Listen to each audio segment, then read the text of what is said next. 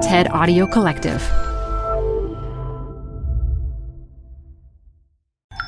This TED Talk features neuroscientist Anil Seth, recorded live at TED 2017. Hi, I'm Ben.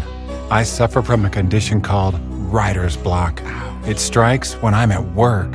That's why I choose Canva Magic Write. It works fast, generating text in seconds, thanks to AI. Common side effects include increased productivity, compliments from coworkers, feelings of satisfaction. Now I can say bye-bye to writer's block. Ask your boss if Canva Magic Write is right for you at canva.com, designed for work. Canva. This episode is brought to you by U.S. Bank. If you're like me, you've always got some projects started that you haven't finished just yet. Guilty. With any project, it always helps to have the right tools. That counts for managing money, too. The cool thing is the U.S. Bank Visa Platinum Card is the perfect tool if you have big ticket purchases coming up or even if you just need to take care of some debts. With a low intro APR for 18 billing cycles, make sure you have the right tool to help you manage your money. Check out what you can get accomplished today and apply at usbank.com/platinum.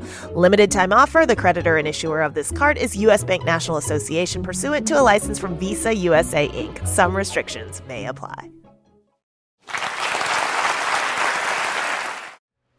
So just over a year ago, for the third time in my life, I ceased to exist. I was having a small operation. My brain was filling with anesthetic.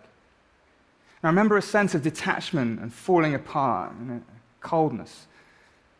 And then I was back, drowsy and disoriented, but definitely there. Now, when you wake from a deep sleep, you might feel confused about the time or anxious about oversleeping, but there's always a basic sense of time having passed, of a continuity between then and now. And coming around from anesthesia is very different. I could have been under for 5 minutes, 5 hours, 5 years, or even 50 years. I simply wasn't there. It was total oblivion. Anesthesia, it's a modern kind of magic. It turns people into objects, and then we hope back again into people. And in this process is one of the greatest remaining mysteries in science and philosophy. How does consciousness happen? Somehow, within each of our brains, the combined activity of many billions of neurons, each one a tiny biological machine, is generating a conscious experience. And not just any conscious experience, your conscious experience right here and right now. How does this happen? Well, answering this question is so important because consciousness for each of us is all there is. Without it, there's no world, there's no self, there's nothing at all. And when we suffer consciously, whether it's through mental illness or pain. And if we can experience joy and suffering, what about other animals? Might they be conscious too? Do they also have a sense of self? And as computers get faster and smarter, maybe there'll come a point, maybe not too far away, when my iPhone develops a sense of its own existence. Now, I actually think the prospects for a conscious AI are pretty remote. And I think this because my research is telling me that consciousness has less to do with pure intelligence and more to do with our nature as living and breathing organisms. Consciousness and intelligence are very different things. You don't have to be smart to suffer, but you probably do have to be alive. In the story I'm going to tell you, our conscious experiences of the world around us and of ourselves within it are kinds of controlled hallucinations that happen with, through, and because of our living bodies. Now, you might have heard that we know nothing about how the brain and body give rise to consciousness. Some people even say it's beyond the reach of science altogether. But in fact, the last 25 years have seen an explosion of scientific work in this area. If you come to my lab at the University of Sussex, you'll find scientists from all different disciplines, and sometimes even philosophers. All of us together trying to understand how consciousness happens and what happens when it goes wrong. And the strategy is very simple. I'd like you to think about consciousness in the way that we've come to think about life. Now, at one time, people thought the property of being alive could not be explained by physics and chemistry, that life had to be more than just mechanism.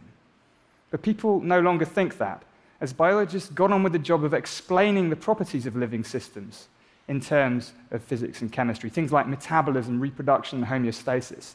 The basic mystery of what life is started to fade away, and people didn't propose any more magical solutions, like a force of life or an élan vital. So as with life, so with consciousness. Once we start explaining its properties in terms of things happening inside brains and bodies, the apparently insoluble mystery of what consciousness is should start to fade away. At least that's the plan. So let's get started. What are the properties of consciousness? What should a science of consciousness try to explain? Well, for today, I'd just like to think of consciousness in two different ways. There are experiences of the world around us, full of sights, sounds, and smells, this multisensory, panoramic, 3D, fully immersive inner movie. And then there's conscious self, the specific experience of being you or being me, the lead character in this inner movie, and probably the aspect of consciousness we all cling to most tightly. Let's start with experiences of the world around us and with the important idea of the brain as a prediction engine. Now, imagine being a brain. You're locked inside a bony skull trying to figure what's out there in the world. There's no light inside the skull, there's no sound either. All you've got to go on are streams of electrical impulses which are only indirectly related to things in the world, whatever they may be. So perception, figuring out what's there, has to be a process of informed guesswork in which the brain combines these sensory signals with its prior expectations or beliefs about the way the world is to form its best guess of what caused those signals. The brain doesn't hear sound or see light. What we perceive is its best guess of what's out there in the world. Let me give you a couple of examples of all this. Now, you might have seen this illusion before, but I'd like you to think about it in a new way. If you look at those two patches, A and B, they should look to you to be very different shades of grey, right? But they are, in fact, exactly the same shade. And I can illustrate this if I put up a second version of the image here and join the two patches with a grey-coloured bar, and you can see there's no difference. It's exactly the same shade of grey.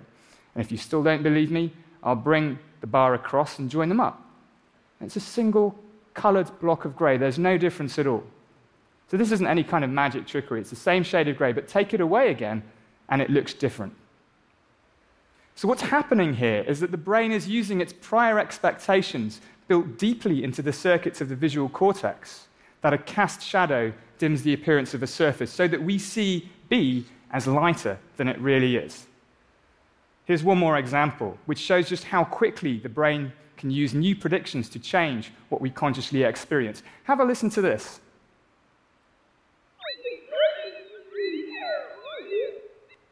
Sounded strange, right? Have a listen again and see if you can get anything. Still strange. Now listen to this. I think Brexit is a really terrible idea. Which I do. So you heard some words there, right? Now listen to the first sound again. I'm just going to replay it. Yeah? So you can now hear words there. Once more for luck. Okay, so what's going on here is the remarkable thing is the sensory information coming into the brain hasn't changed at all. All that's changed is your brain's best guess of the causes of that sensory information, and that changes what you consciously hear. Now, all this puts the brain basis of perception in a bit of a different light. Instead of perception depending largely on signals coming into the brain from the outside world, it depends as much, if not more, on perceptual predictions flowing in the opposite direction. We don't just passively perceive the world, we actively generate it. The world we experience comes as much, if not more, from the inside out as from the outside in. Let me give you one more example of perception as this active, constructive process. Here we've combined immersive virtual reality with image processing to simulate the effects of overly strong perceptual predictions on experience. In this panoramic video, we've transformed the world, which is in this case Sussex campus, into a psychedelic playground. We've processed the footage using an algorithm based on Google's Deep Dream to simulate the effects of overly strong perceptual predictions, in this case to see dogs. And you can see this is a very strange thing. When perceptual predictions are too strong, as they are here, the result looks very much like the kinds of hallucinations people might report in altered states or perhaps even in psychosis. Now think about this for a minute. If hallucination is a kind of uncontrolled perception, then perception right here and right now is also a kind of hallucination, but a controlled hallucination in which the brain's predictions are being reined in by sensory information from the world. In fact, we're all hallucinating all the time, including right now. It's just that when we agree about our hallucinations, we call that reality. Now I'm going to tell you that your experience of being a self, the specific experience of being you, is also a controlled hallucination generated by the brain. Now, this seems a very strange idea, right? Yes, visual illusions might deceive my eyes, but how could I be deceived about what it means to be me? For most of us, the experience of being a person is so familiar, so unified, and so continuous that it's difficult not to take it for granted. But we shouldn't take it for granted. There are, in fact, many different ways we experience being a self. There's the experience of having a body and of being a body. There are experiences of perceiving the world from a first-person point of view. There are experiences of intending to do things and of being the cause of things that happen in the world. And there are experiences of being a continuous and distinctive person over time, built from a rich set of memories and social interactions. Now, many experiments show, and psychiatrists and neurologists know very well, that these different ways in which we experience being a self can all come apart. And what this means is the basic background experience of being a unified self is a rather fragile construction of the brain, another experience which, just like all others, requires explanation. So let's return to the bodily self. How does the brain generate the experience of being a body and of having a body?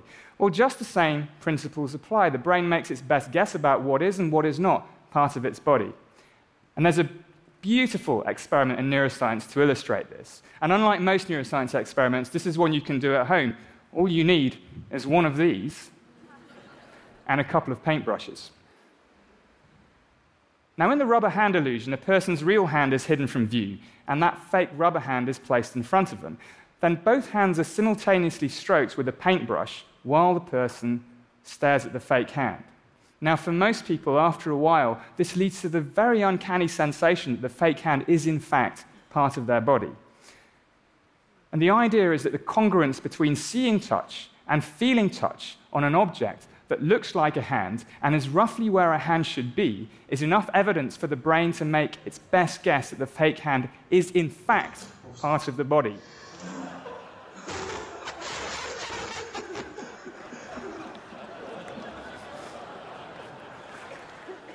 So you can measure all kinds of clever things, right? You can measure skin conductance and startle responses, but there's no need. It's clear the guy in blue has assimilated the fake hand. Now, this means that even experiences of what our body is a kind of best guessing, a kind of controlled hallucination by the brain. Now, there's one more thing. We don't just experience our bodies as objects in the world from the outside, we also experience them from within. We all experience the sense of being a body from the inside. And sensory signals coming from the inside of the body are continually telling the brain about the state of the internal organs, how the heart is doing, what blood pressure is like, lots of things. And this kind of perception, which we call interoception, is rather overlooked, but it's critically important because perception and regulation of the internal state of the body, well, that's what keeps us alive. Here's another version of the rubber hand illusion. This is from our lab at Sussex. And here people see a virtual reality version of their hand, which flashes red and back either in time or out of time with their heartbeat. And when it's flashing in time with their heartbeat, people have a stronger sense that it's in fact part of their body. So experiences of having a body are deeply grounded in perceiving our bodies from within. There's one last thing I want to draw your attention to, which is that experiences of the body from the inside are very different from experiences of the world around us. When I look around me, the world seems full of objects, tables, chairs, rubber hands, people, you lot. Even my own body in the world, I can perceive it as an object from the outside. But my experiences of the body from within, they're not like that at all. I don't perceive my kidneys here, my liver here, my spleen. I don't know where my spleen is, but somewhere. I don't perceive my insides as objects. In fact, I don't experience them much at all unless they go wrong. And this is important, I think. Perception of the internal state of the body isn't about figuring out what's there, it's about control and regulation, keeping the physiological variables within the tight bounds that are compatible with survival. When the brain uses predictions to figure out what's there, we perceive objects as the causes of sensations. But when the brain uses predictions to control and regulate things. We experience how well or how badly that control is going. So our most basic experiences of being a self, of being an embodied organism, are deeply grounded in the biological mechanisms that keep us alive. And when we follow this idea all the way through, we can start to see that all of our conscious experiences, since they all depend on the same mechanisms of predictive perception, all stem from this basic drive to stay alive. We experience the world and ourselves with, through, and because of our living bodies. Let me bring things together step by step. What we consciously see depends on the brain's best guess of what's out there. Our experienced world comes from the inside out, not just the outside in. The rubber hand illusion shows that this applies to our experiences of what is and what is not our body. And these self-related predictions depend critically on sensory signals coming from deep inside the body. And finally, experiences of being an embodied self are more about control and regulation than figuring out what's there. So our experiences of the world around us and ourselves within it, well, they're kinds of controlled hallucinations that have been shaped over millions of years of evolution to keep us alive in worlds full of danger and opportunity. We predict ourselves into existence. Now, I'll leave you with 3 implications of all this. First, just as we can misperceive the world, we can misperceive ourselves when the mechanisms of prediction go wrong. Understanding this opens many new opportunities in psychiatry and neurology because we can finally get at the mechanisms rather than just treating the symptoms in conditions like depression and schizophrenia. Second, what it means to be me cannot be reduced to or uploaded to a software program running on a robot, however smart or sophisticated. We are biological flesh and blood animals whose conscious experiences are shaped at all levels by the biological mechanisms that keep us alive. Just making computers smarter is not going to make them sentient. Finally, our own individual inner universe, our way of being conscious, is just one possible way of being conscious. And even human consciousness generally, it's just a tiny region in a vast space of possible consciousnesses. Our individual selves and worlds are unique to each of us, but they're all grounded in biological mechanisms shared with many other living creatures. Now, these are fundamental changes in how we understand ourselves, but I think they should be celebrated because, as so often in science, from Copernicus, we're not at the center of the universe, to Darwin, we're related to all other creatures, to the present day. With a greater sense of understanding comes a greater sense of wonder and a greater realization that we are part of and not apart from the rest of nature. And when the end of consciousness comes, there's nothing to be afraid of. Nothing at all. Thank you. For more TED Talks, go to TED.com.